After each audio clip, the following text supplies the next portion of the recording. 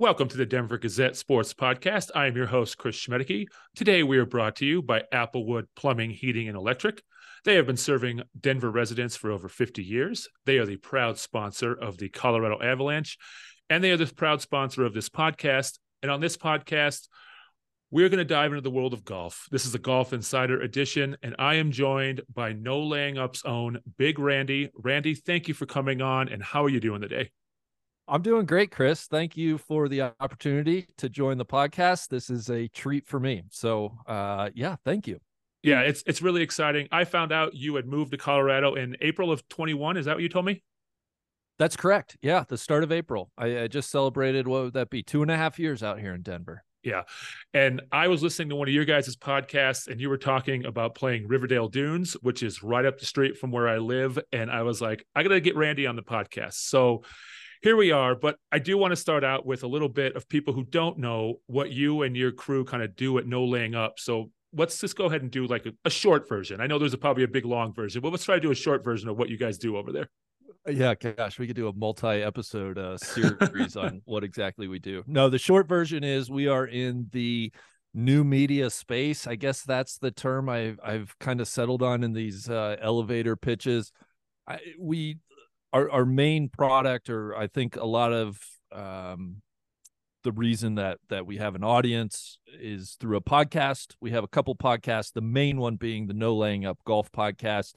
Comes out twice a week. We do generally Sunday night recaps in and around the world of professional golf, reacting to what was going on that weekend. And then midweek, we always try to do an interview. Sometimes we do topic-based podcasts, etc. Complementing our podcast, we have a big YouTube channel where we do a number of different video projects, the biggest being what we call tourist sauce, these big extravagant trips all over the world, which we document, hopefully as somewhat of a guide for people perhaps going to places such as Bandon Dunes, Scotland, Ireland, etc. And we have a lot more video series on our YouTube page. Again, just search No Laying Up.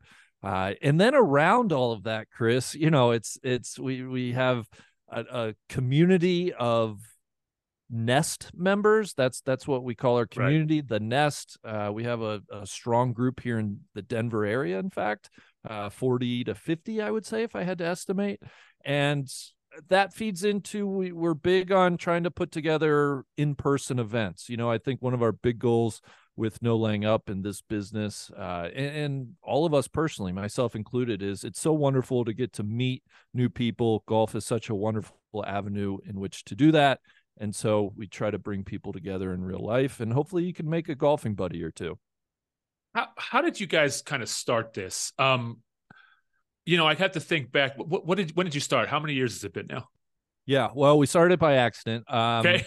I would say we kind of trace back to the start of the podcast, which was April of 2014. Oh, wow. So, okay. Yeah, so we'll be coming up on a 10-year anniversary of the podcast here next April.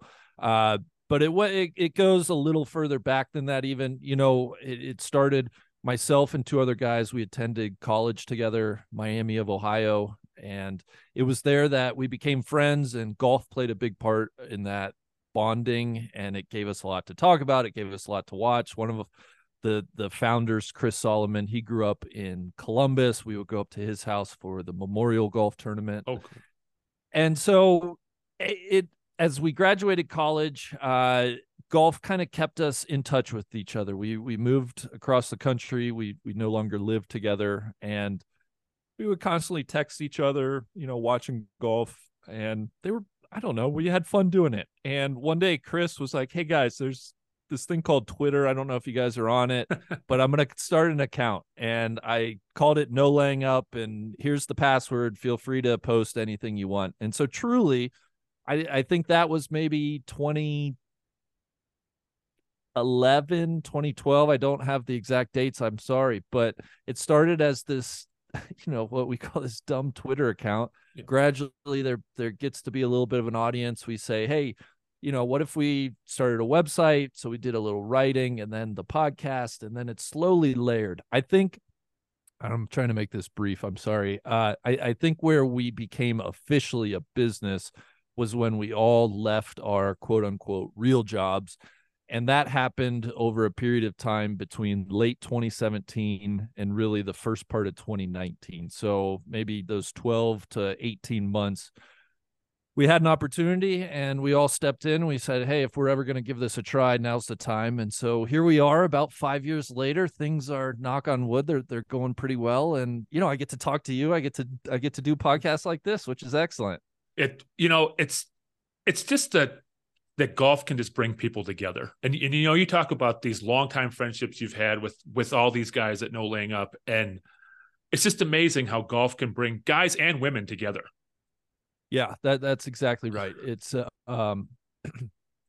just such a, well, for people who love golf, you know, it's, I think sometimes trying to explain to people who don't really enjoy golf, it's kind of like speaking a different language. But what I love about golf, first, it's a lifelong game, right? And it's a game that cannot be mastered.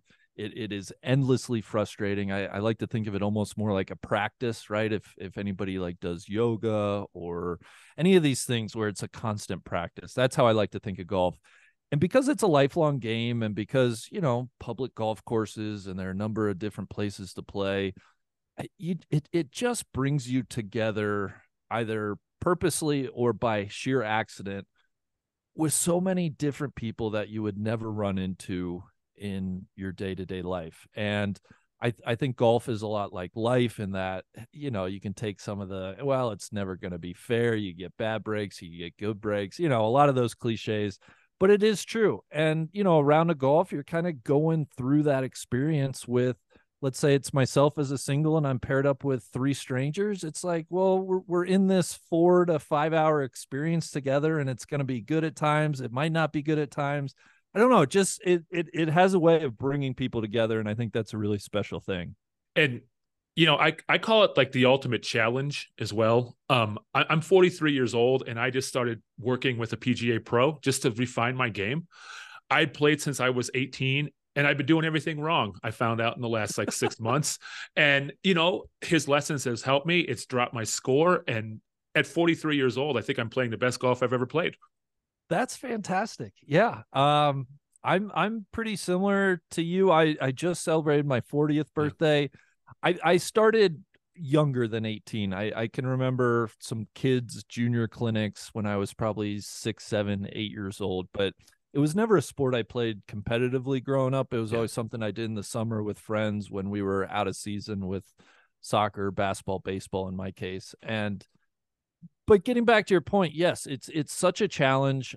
And I think another great thing about golf is it can be what you want it to be. So for me, I like the challenge of golf is a difficult game, and I know I'm never going to master it. And it's always a challenge, right? I try to approach each round of golf like, I don't know. I love keeping score. I love, you know, keeping my handicap.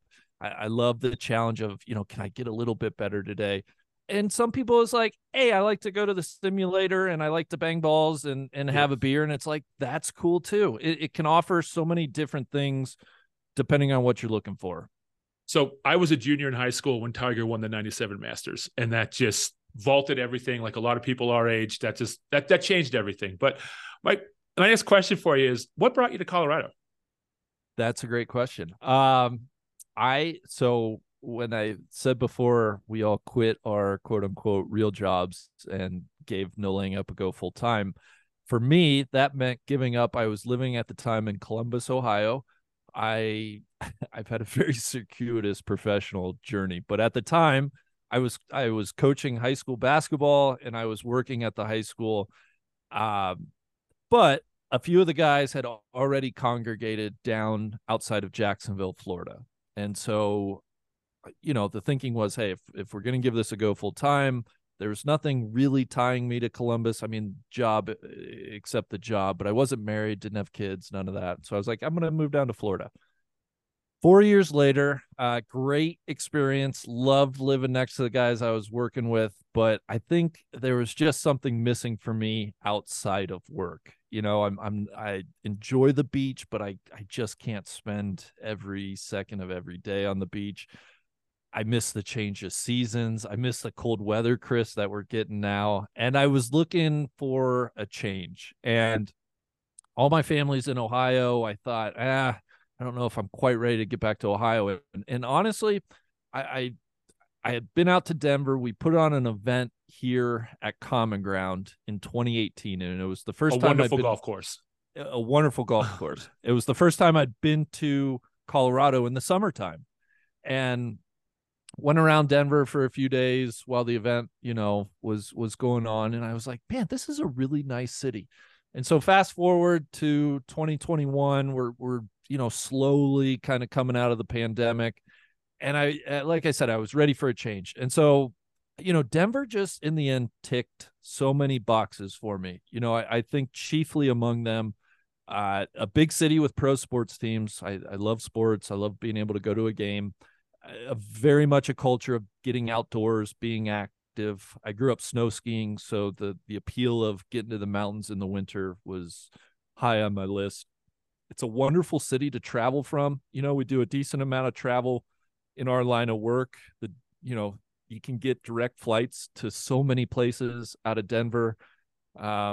And it was just something new. I wasn't ready to go back to Ohio. I was still connected to Ohio through like a 2.5 hour flight. It didn't feel too far away. And so I pulled the trigger. I didn't really know many people. I knew a couple people through our event and coming out here once or twice, but it's been a great new chapter in my life. I've really, really enjoyed it here. Have you adopted the Denver sports teams yet? Or are you still rooting back in Ohio? My loyalty's mainly still lie back in Ohio. I'm a big, it's so easy to be a Bengals fan now, which growing up, it never was. So I do like the Bengals. I love Cincinnati Reds, but I'll tell you the team that I have adopted are the Nuggets. And Jokic is so much fun to watch. Obviously they've won the championship last year, so that helps. Kind of grew up, I'm hesitant to say this, I kind of grew up a Detroit Red Wings fan, so the Avalanche are off limits for me. But I've been out to a Rapids game. Like I just enjoy, I go to some Rockies games. It just is fun being able to catch a game. Yeah, I've lived here most of my life, so that this is home. And when the Nuggets won the title in June, it was a special moment, professionally and personally. It was kind of great. All right, so let's talk Colorado golf a little bit with you. You've been here for 2 years. What's some courses you've really liked around here? Well, I think we start with Common Ground. I mean, you said incredible golf course. I love it's public, right? My heart kind of always lies with the public places. I think it's very important to have good public golf available to people. I think Common Ground, through the Solich Leadership Academy, they do a number of things that really help people, and I like that. So I'll start with Common Ground. After that, I really enjoy playing the city courses. Oh yeah, at least the ones that I frequent the most. I'll start in order. Probably Welshire. Okay. It reminds me, I think why I like it, it reminds me a little bit of the Midwest courses that I grew up on. More tree lined. It doesn't quite have that rugged openness of some other courses. But I'd say Welshire, City Park, Willis Case are the three city-owned courses that I get to the most. I think all are charming and fun and quirky in their own way. They're all pretty inexpensive. Chris, the one complaint I tell people is like the hardest thing is just getting the tee times. Oh yeah. Denver's such a golf crazed city that can be the biggest challenge. And then I think outside of that, Riverdale Dunes, great example. I've been out there maybe 5 or 6 times over these couple of years. Fantastic condition. I'm always blown away by the condition it's in, which is wonderful. Just got up to Walnut Creek really for the first time this summer. Enjoyed that. Played the Homestead. I'll throw this one out there. A little, 5,000 yard par, I want to say 66 or 65. I don't know offhand. That was so much fun. Great condition, fun walk, a little bit of a confidence booster, but with greens that are quirky and undulating. And, it's not just hit it to the middle of the green and one putt or two putt. There's definitely some strategy and challenge there.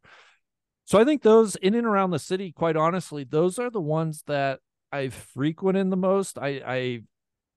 There are so many courses I need to explore. And I'd almost flip this question on you, Chris. Like what are the ones that I'm missing out on? What are the ones I have to go see? So I live north of Denver in that right by Riverdale. I live like 10 minutes from Riverdale Dunes. Have you played the Knolls, which is the other course over there at Riverdale? No, just driven by it, and it always looks great too. But I've never played the Knolls. It's a bit easier, not as much as that tall native all over the place like at Dunes. But it's a confidence building course is what I've called it. Like, because maybe you're hitting your driver a little bit off, you're gonna find it, and you're probably gonna have a decent shot into the green. So that's a pretty good one. Buffalo Run Golf Course is also right up there by Riverdale. I live close to that one. That's okay. They've been under construction, but that's a really great course as well. One of my favorites is Highland Hills Golf Course. They have a 92nd and Sheridan. They have a giant complex. They have an 18-hole, a 9-hole, and 2 par 3s. Oh, wow. And a miniature golf course for the kids if you want to take anybody. So their gold course is very challenging. That's another fun one. Legacy Ridge in Westminster, which is kind of next to Walnut Creek, is another great one. One thing I love about golfing here, and I'm sure you've noticed it, is you can just look up and the views are just immaculate. Yeah, that's the one constant.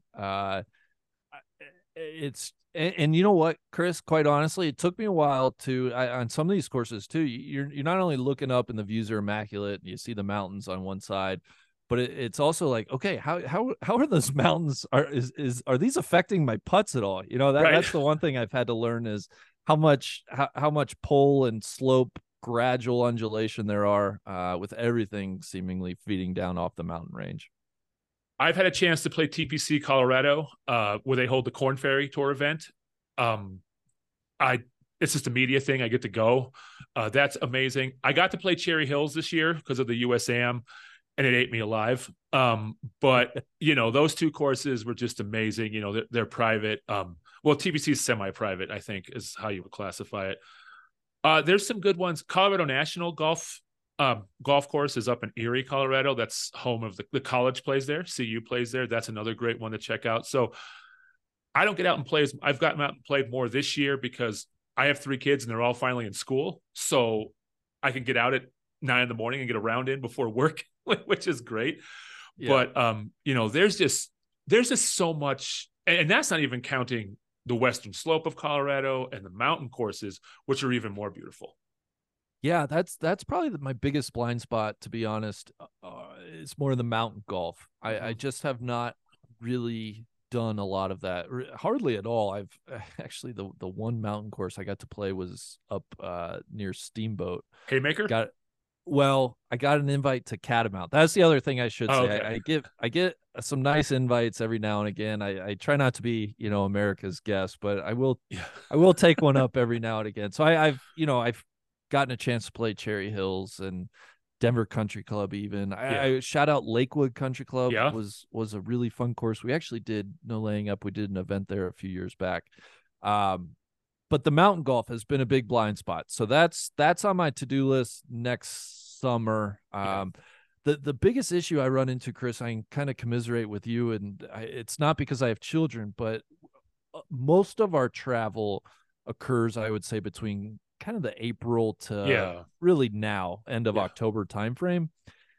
And we tend to play a lot of golf when we travel. And so I am somebody that I cannot play 7 days a week. I just am not, I need breaks from golf. And usually when I come home, I kind of put the clubs in the closet and I might play, once a week or once every couple weeks. So I don't play a ton of golf in Denver, in Colorado, but I need to change that, certainly with the mountain golf. So you talked about all your guys' travel. When did that kind of start, and how does that kind of work for you guys? I know it can be expensive and things like that, but how does that all work for you guys? Yeah, we it doesn't fit into one bucket. So we do a bunch of different travel for different purposes.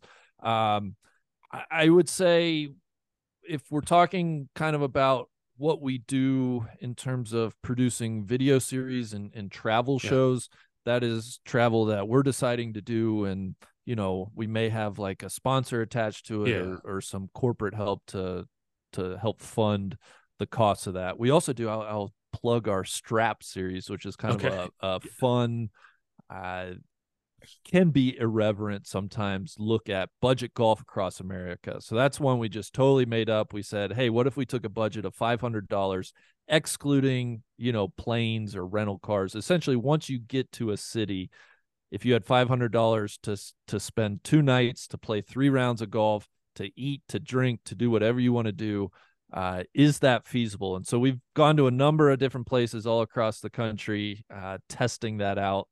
Some more successful than others.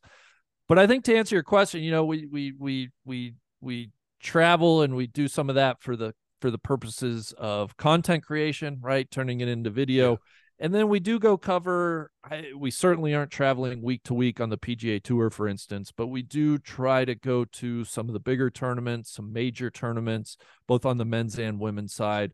So that usually involves, heading to wherever the event's being played and checking out the tournament. I'd say that's our 2 biggest, kind of buckets of travel. And yeah, it's sometimes it's taking risks and placing bets on ourselves, whatever idea we have, and wanting to produce it. And then I think, the name of the game for us, how we've turned it into a business is, with the audience, you're trying to attract sponsors, but with the point being, we want to be very mindful of who we're partnering with, and we want to respect the audience and not just, cram anything down their throat. So we try to be picky with our partners and choose people that will, be excited and want to help us think about and plan and create hopefully fun stuff for the viewers. So I don't know. Like I said, I feel like we do a whole podcast series on kind of the business and a lot of the machinations, but hopefully that gives people an idea at least. I feel like we're late here in Colorado on like the content creation for golf because there's just so much out here. So that's why I was so excited to kind of talk to you about some of that business side stuff. One of my favorites is the film room, when you guys do the film room. Oh yeah. And I watch those all the time. I enjoyed watching like Sully try to qualify for the US Open. Yeah. And I wanted to ask you, because you played 9 holes with Michelle Wie at Pebble Beach. How was that? How was that experience? Well, on the surface, it's great, right? Getting to play 9 holes with somebody like Michelle Wie, who was super nice, and at a place like Pebble Beach, I mean, oh my gosh, what more could you ask for? That was my first time playing Pebble Beach. So, great, right? Great. But the actual day we show up to play, it was the media day ahead of the US Women's Open earlier this year, and the wind's blowing, I'd say pretty sustained, maybe 25 mile per hour with gusts up above that. It's chilly. I'm an 8 handicap golfer for anybody listening who needs reference. So, if I break 80, it's a great day, but I certainly have it in me to, shoot a 91, 92 here and there. Well, I got absolutely eviscerated at Pebble Beach. Yeah. And so when things start going poorly in your golf game, you layer on, well, I'm doing this in front of Michelle Wie, one of the most recognizable names in golf. I got a couple buddies with cameras following my every move, just absolutely relishing in my agony. And thankfully, I'm very used to embarrassing myself on camera these days. But yeah, I just have to lean into it. I'm hopeful that my pain and suffering that I can put out on video is relatable to folks who have been through similar circumstances with their game. Yeah, Pebble Beach is on my bucket list. I've never gotten to go there, but it seems like it's such a once-in-a-lifetime kind of thing. It is. I was fortunate to get to play it during the media day. What I would tell people too is, if the pricing and whatnot is a little steep to even play golf, if you ever find yourself out there, especially in February, they always have the AT&T Pebble Beach Pro-Am. They'll host some majors here and there. I mean, the women's major was absolutely ideal. If you can just go walk the property, those iconic holes, it just is so incredible of a walk. And that was whenever you go to a place like that, that's always the thing in my mind is it going to live up to the hype, the expectation that I have from hearing so many people say exactly what I'm saying now. And Pebble did. For me, it absolutely lived up to it. I mean, I'm thinking of the stretch like hole 5 through 8. Yeah. unbelievable. And so, yeah, even if you can't play it, if you can just get out there and kind of walk the property and see it, I think that's a really special thing. I remember a couple of years ago, my wife and I were out there in that area. I didn't get to play golf because it was an anniversary trip and that wasn't going to happen. But we just flew over it, like leaving, coming back to Colorado, and I was in awe just seeing it down there, like through the I know. plane window. I'm like, oh, it's right there, the ocean, and it's right there. It really is the most dramatic kind of cliff line. And yeah, it just, for as many times as you've seen it on TV, it still is just, you can't really believe it in person, seeing it that first time. I'm just enamored with the whole West Coast. Again, I grew up in Ohio.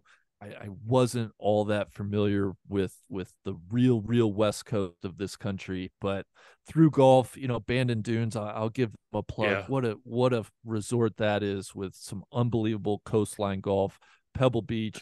It just is. It's amazing when you can get to places like that. Bandon Dunes is building something out here in 20. It's supposed to be done in 2025. So I know. it's going to be exciting for sure. I was, yes, I know. I'm like, another reason I'm so glad to live here, because everything they touch, they seem to just do an A+ job. So I'm very optimistic about their project here. So I wanted to talk to you a little bit about Colorado golf on the pro level, because it was a pretty big year here with Wyndham Clark, of course, winning twice. Jennifer Kupcho was on the Solheim Cup team. You got to watch that in person. But, what did you guys think of Wyndham's rise this year? I thought Wyndham, man, I was so impressed with his performance at Los Angeles Country Club, winning the U.S. Open, to kind of go toe-to-toe with Rory McIlroy. And really, it seemed like he didn't really blink. For Wyndham, it of course, it all seems obvious in hindsight, but you kind of go back and see him start to build up to something like getting in contention in a major. And he found himself in that spot, like I said, at LACC. And yeah, I think one of my favorite things about watching professional golf is to see people like Wyndham, people like Jennifer a few years ago when she captured it's now the Chevron. It was still the ANA when she won. To see people in big spots like that who have never been in spots like that before, to see how they react, because it can go a number of different ways. And usually all of them are very interesting as a television viewer. And Wyndham, man, I just came away from that week so impressed with his demeanor and how he handled himself out on the golf course. There was nothing fluky about it. And he backed it up with another win. I think he's a guy that I think we can expect to be in the mix here over the next several years. I mean, I will not be shocked to see him put himself in more positions at the major events. And I've interviewed him twice, and he's a very confident guy, and he hits the ball a ton. So I think he'll be okay on the PGA Tour. Yeah. Well, that's one thing I feel like you talk to most PGA Tour players, and that's two qualities most of them have in common. They all hit it far, and they're usually pretty confident in themselves. But he has good reason to be. And honestly, I've really enjoyed, I'll say, my newfound home here in Denver. It's been fun to kind of follow along and read about people such as Wyndham, Jennifer, when they do great things, and not just exclusive to golf, but obviously we're talking golf, to kind of see and feel and take in how the city reacts to them, right? Yeah. And it's fun to kind of have those hometown athletes make good on the biggest stages. So that's been really another great thing about being here for me. And Wyndham won the U.S. Open right after the Nuggets won the title. So it was like a really nice week there. And it was just the city of champions for a while. It was a lot of fun. So with Jennifer Kupcho, she's has the major. I worked here at a different media place, and we covered her in high school. And she just dominated high school here. Like, she just ran away from everybody. And then she won, the women's at Augusta. She won that as well. Yes. I think she won the first one. But I talked to her right before the Solheim Cup, talking about what that atmosphere was going to be like. You guys were there. What was that atmosphere in Spain like? The atmosphere in Spain was unbelievable. We had, just to kind of backtrack, the first Solheim Cup I attended was 2 years prior, in Toledo, Ohio, Okay. 2021.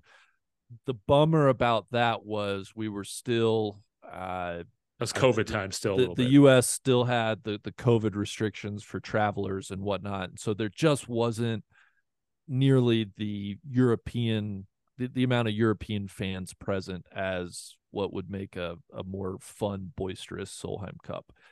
And so you fast forward 2 years, 2023, and obviously it being in southern Spain on European soil, very excited to see the European fans. They're creative, they're loud, they're fun, they're energetic. I was also impressed with the amount of American fans there as well.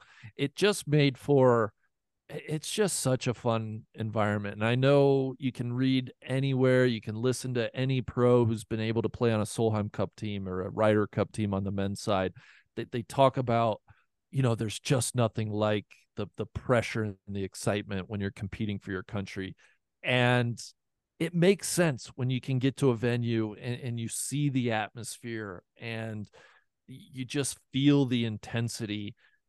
It is like, man, it's such a departure from the week to week that women like Jennifer have on the LPGA tour, where they're really their own business, they're their own organization. Now they're a part of a team, and with that, you get the pressure of wanting to do well for your teammates, your coaches, the American fans. Like it just puts them in such a fun spot, and I love that it's every 2 years.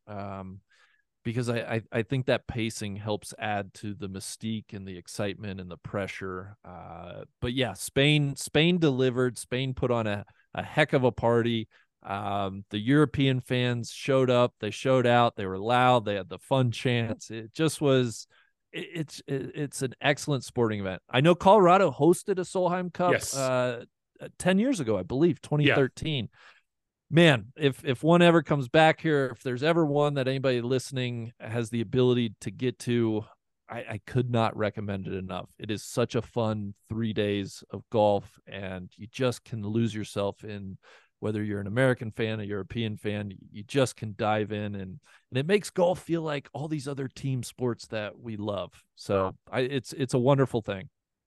Yeah, and then they play again next year, right? Because they want to get back on the 2-year thing. Yeah, so it's usually every 2 years, but they're going 2 years in a row to get back on an even year schedule, because I think they're trying to get away from being at the same time as the Ryder Cup. So starting next year, it's going to be at the Robert Trent Jones Golf Club outside of Washington, D.C. The Solheim Cup will be, and then the next one will be in 26, 28, et cetera, et cetera. So, you're a newcomer to this area. I want to ask you, we used to have a PGA event here. We had the International for all those years. It's been gone now for a while. We have the Corn Ferry Tour event. We hosted 2 USGA events here this year. The U.S. Junior Girls was down in Colorado Springs at the course at the Air Force Base. I got to play that course as well. That was awesome. I went down for great. the media day, Chris. Were you down there? Yeah. Oh, man, I could have run into you. I didn't even know. I know. I'm sorry. I was a little late getting there, but I was like, I don't know when else I'm going to have a chance to play that Air Force course. And I had heard good things about it. So I was like, hey, let's, like I said, take advantage of the media card when I can to play some golf. So, yeah, great, wonderful, wonderful course down there. Did you make it to Cherry Hills as well or no? I actually had just gotten back from the Women's British Open. Okay, yeah. And I was a little jet lagged, and I comfortably watched the USAM on my couch here. Okay. Yeah, it was when we played the media event a couple weeks before, they had the rough grown to where it was going to be for the tournament, and it was oh man, was it a nightmare. But it was, it's an experience that they have the plaque where Arnold Palmer hit the tee shot, and you get to stand right there. I took a picture right next to it. It was just an unreal experience. But my question was for you is, I think we need a PGA or an LPGA event here. Do you feel the same way, being a newcomer to the area? Yeah, I think absolutely. And I will plug the BMW Championship that's coming to Castle Pines next August, which is fantastic. Yep.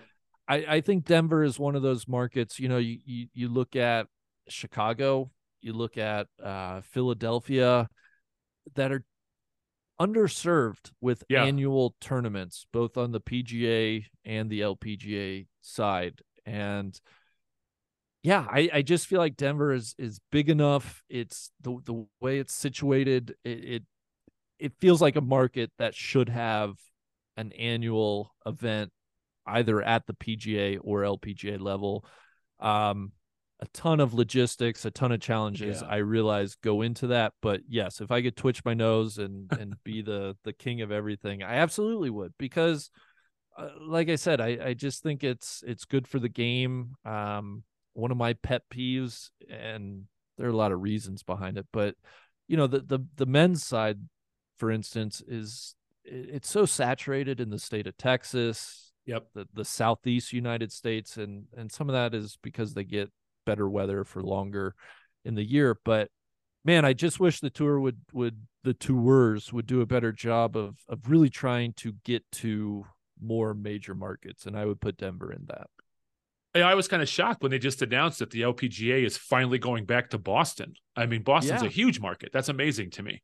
yeah, and I think Boston is no. I should know this, but Boston's another market that's traditionally been somewhat underserved Yeah. with annual events. But yeah, the LPGA will be back there next year, which is fantastic. The LPGA has started a new tournament 2 years ago in my hometown of Cincinnati, Ohio, which Yeah. I think is great. You can kind of lump Cincinnati, Columbus, Indianapolis, Louisville. You get to that part of the country and you can kind of draw on a lot of different major metro areas. So the LPGA is doing a great job. The PGA Tour, they seem a bit more set in kind of their destinations, but we'll see over the next few years. You guys really ramped up your LPGA coverage on your podcast and everything like that. Like, what kind of went into that? Do you guys just feel that, hey, it was time to do this? Like it was long overdue.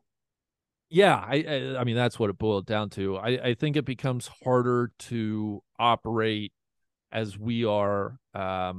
It just doesn't make sense to focus all on the PGA Tour and Yeah. ignore the women's side, which there's wonderful golf being played on the women's side, and there's so many great stories. And honestly, like this is what I always tell people: the women's golf is so much more relatable to me personally than the men's game. The men's game is guys that have 180 ball speed and are hitting it 340 yards. Like I'll never do that. Yeah. That's like a different sport to the game I play. The women's side, and again, like Michelle Wee, and I've had a chance to play with a number of LPGA players at this point, and it's incredible that hey, we're kind of hitting the ball the same distance. We're pulling the same clubs from the same distances into greens. The only difference is like they're just world class, right? Yeah. They're shooting 66, 67, and I'm over here shooting 84, 85. But the women's game is fantastic. I think it's something that and listeners and supporters of ours were, rightly telling us, hey guys, we love what you're doing, and we love what you're doing on the men's side specifically, but have you ever thought about the women's side? And it's like that's absolutely something we need to be doing. And honestly, we see a big opportunity on the women's side. It's certainly not something that we approached out of like a sense of charity Right. or obligation per se. It's more like, yeah, there's so many. It's such a fertile ground of storytelling. And I'll say this too, starting to work with folks at the LPGA Tour to coordinate, hey, could we have access to this person for a podcast, or hey, we want to come out to this tournament, could we do something?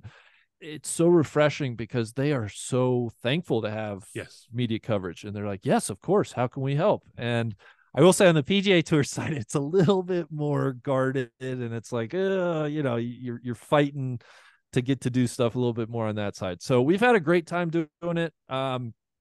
Me personally, like golf kind of comes to me through my grandmother. She grew up working at a golf course that her father had. He had a farm and he turned it into a golf course, and she was kind of the tomboy of the family, so she just worked at the golf course, and she had a lifelong love of the game.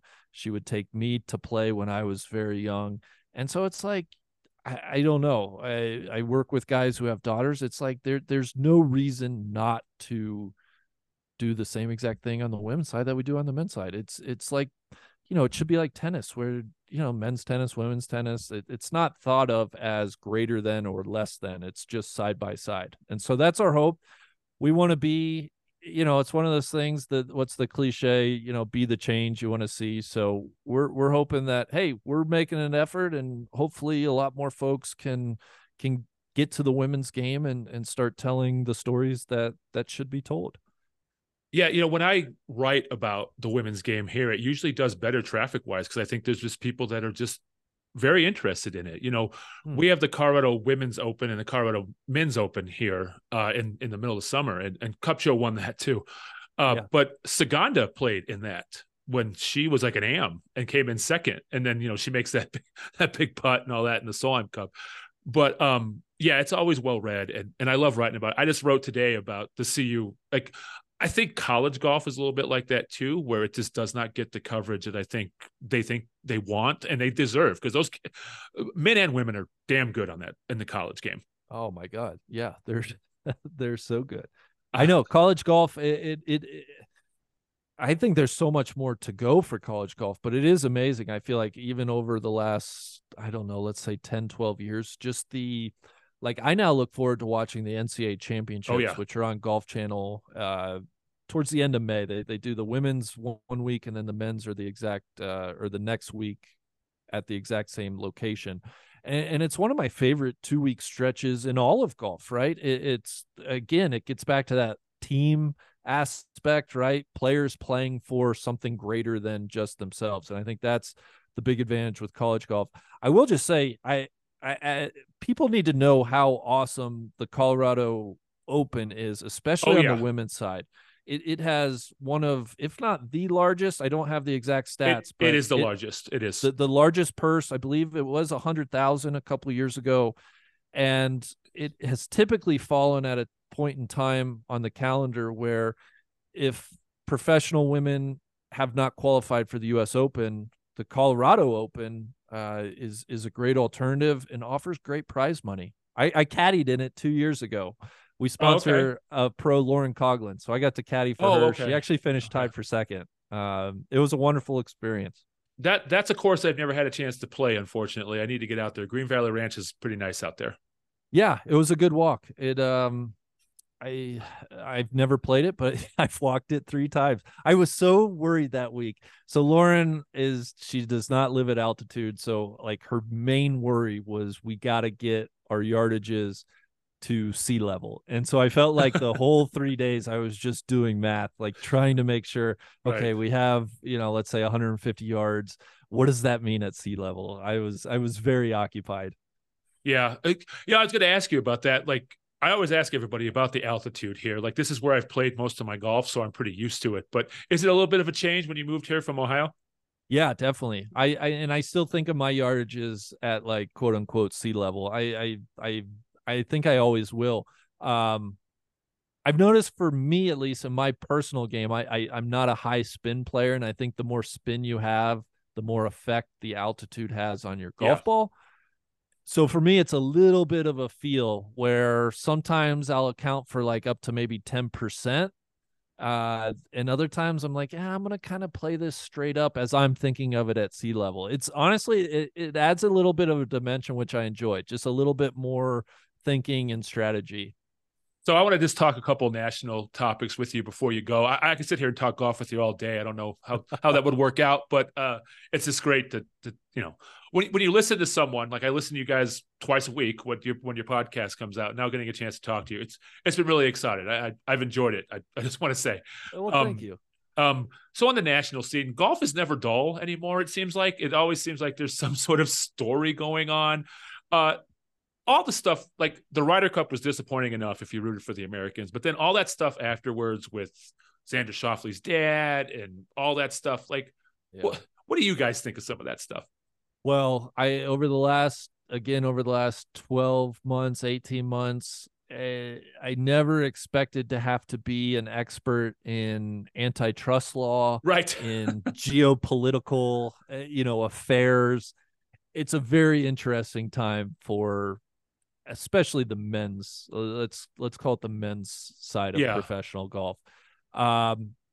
I I think for our business, it's been, I definitely wouldn't say it's been bad, right? I think the more interesting things happening are good to talk about, but it has been a challenge. Like, candidly, it's a big challenge when something like Live comes around, and it's, you're asking yourself, how do I feel about this personally? How should I speak about this as a member of No Laying Up? How should we as a business cover what's going on? I mean, I won't say we've been, like most other things, we feel it out as we go.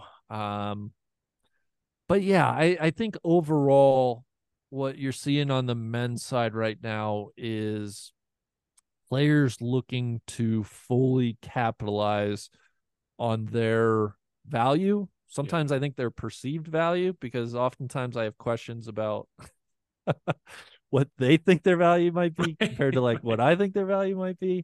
Yeah, I wish I had a crystal ball and could tell you where it's going. I think that's one of the other challenging parts, is like, you wake up and you never quite know what headlines or news you might get. I want to say it was the June 6th announcement about the potential merger between the PGA Tour and the PIF fund of Saudi Arabia. I mean, that caught all of us completely off guard. That was like the best kept secret in all of golf. So it's, I just feel like we're now in a spot where it's like we don't quite know what men's professional golf is going to look like, not only in a year, but 5 years, 10 years. And I think candidly for me, it's been, we talked about women's golf, like, it hasn't been completely off-putting, but it does zap a little bit of that just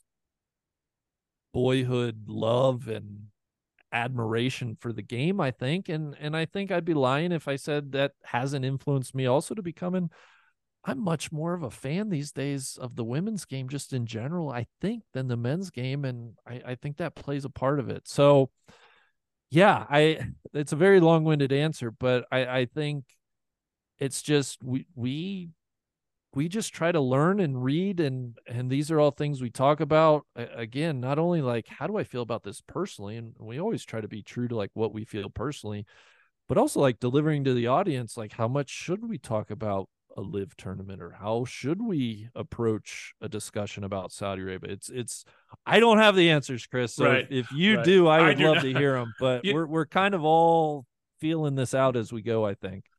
It's just, I think you're right, is for a while there, it was interesting, like, Rory taking shots at Phil, or, whatever, all that stuff going back and forth. Now I think I just want to watch golf. Yeah, and I know. I was just so much more excited to watch the women play Pebble Beach at the U.S. Open, or even, was it the KPMG at the Baltusrol? Was that the right? Yeah. Yep. Like, I was just more excited about that. Now, I mean, LACC was great because I was rooting on for Wyndham and, all of that. But the majors are always great. But, But you touched on something, though. I mean, kind of the last thing here is, yes, in one sense, hey, this is, when you talk about content, man, we have so much interesting things going on. But you also, as just a viewer, you just want to see the best golfers in the world compete head to head. And we don't have that right now, week in and week out. Yes, most of the majors are still bringing together kind of this split faction between Live and the PGA Tour. But I could, there exists a world in 3-5 years where they're kind of completely separate. The analogy I grew up, would go to the Indianapolis 500, and I can remember before kind of the great schism in open wheel auto racing, right? And that more or less killed a lot of my interest. And I'm just worried if the powers that be in and around the men's game aren't careful, they could lose a lot of interest quickly. And I'm not sure they fully take that into account oftentimes. Well, I think one of the biggest things for me is I always liked watching Brooks Koepka play golf, and now I really don't get to watch him play golf. Yeah, I know. So Phil Mickelson was my guy. Growing up, I felt like, well, Chris, we're pretty similar ages. Yep. It felt like you were either in the Tiger camp or the Phil camp. Right. And, my real name's People Phil. are going to say, well, you're calling him Randy. That's a nickname. My real name's Phil. We didn't I don't go into know. that whole thing. Sorry.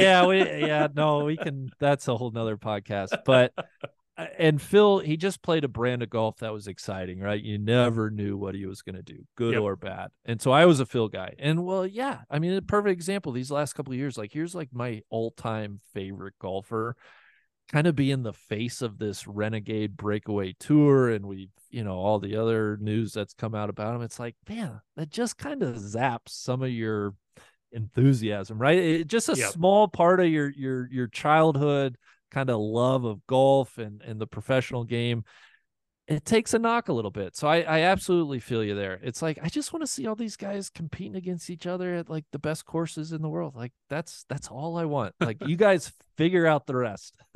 It's funny you talk about Phil a little bit there, and I don't want to go on any deep dives about Phil Mickelson, but he was like, I was a Tiger guy. That's kind of brought me into golf, but Phil was just kind of, like you said, like he was a little bit more fun loving. Like he was a little bit more, and you didn't know if he was going to hit it in the water or he was going to hit it. You just didn't know. And he was, Right. Tiger was so stoic and, unemotional a lot most of the times. And yeah, that was really, really great. I have one more question before you go. How did you guys start? How did you and KVV kind of get together? How did that kind of, because I remember reading him on ESPN a lot. And Yeah. how did that relationship kind of mold into what it is now? Great question. KVV has been a wonderful addition to our team. He joined full-time just this past February. Gosh, Chris, time. Hey. Sometimes I lose track of time. We got to know Kevin really through social media and then seeing him at events. And that's the beauty. For all the bad things about social media, and there's so many, it has connected us to awesome people. It's like the game of golf a little bit in that way. But KVV was one of those people, Kevin Van Valkenburg, and he had told us more or less, hey, my contract is coming due at ESPN. I'm not getting to cover as much golf as I would like.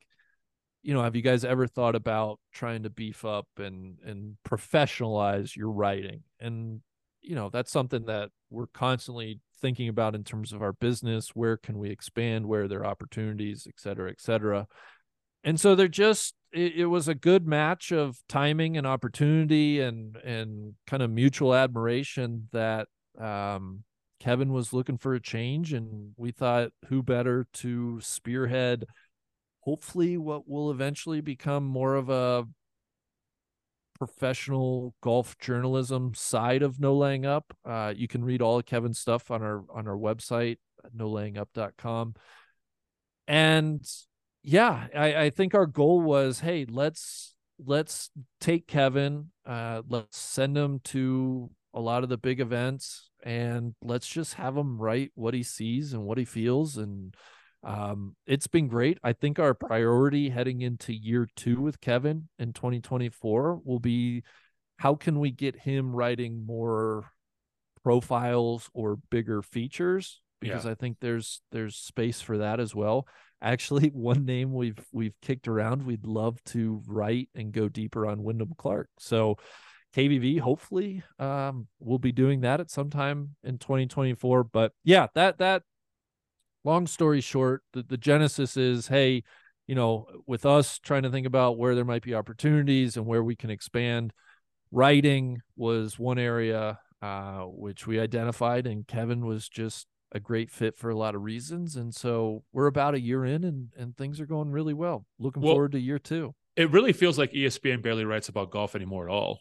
Not to trash them, but no, and I think that's the frustration for us as just golf fans and consumers is golf journalism, like journalism a lot of places, just drying up. And so if we can make it work from a business perspective, like, hey, let's put out the work that we want to consume. I think that's always driven us, right? It started with podcasting, in that we were listening to podcasts back in 2014. But truthfully, Chris, there were no golf podcasts. No. It was like, what if we tried to do one? And that was the genesis for that.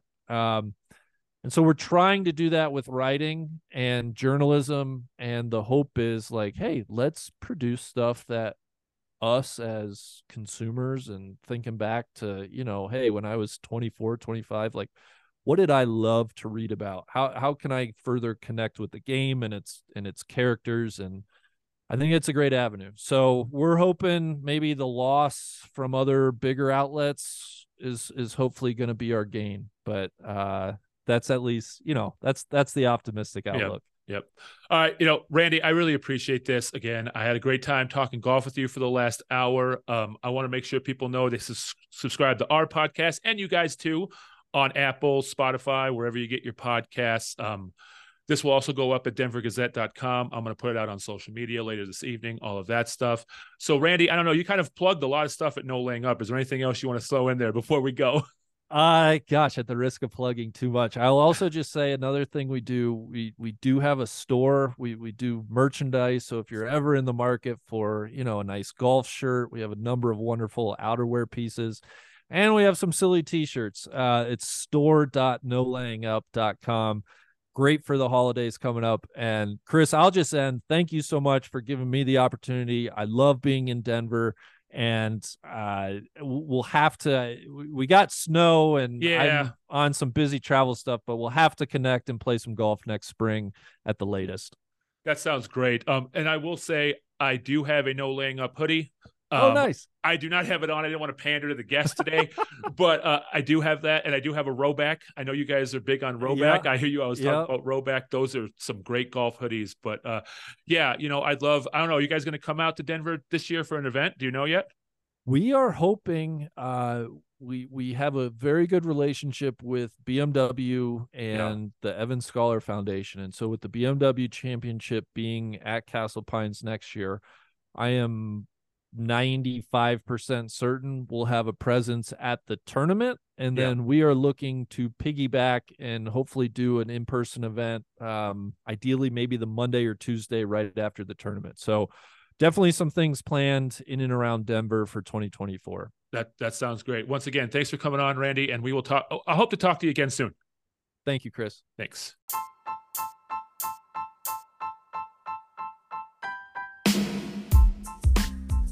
Thank you for listening to the Denver Gazette podcast. Make sure to visit denvergazette.com for all your local news on Broncos, Rockies, Avalanche, Nuggets, and much, much more. We'll talk to you next time.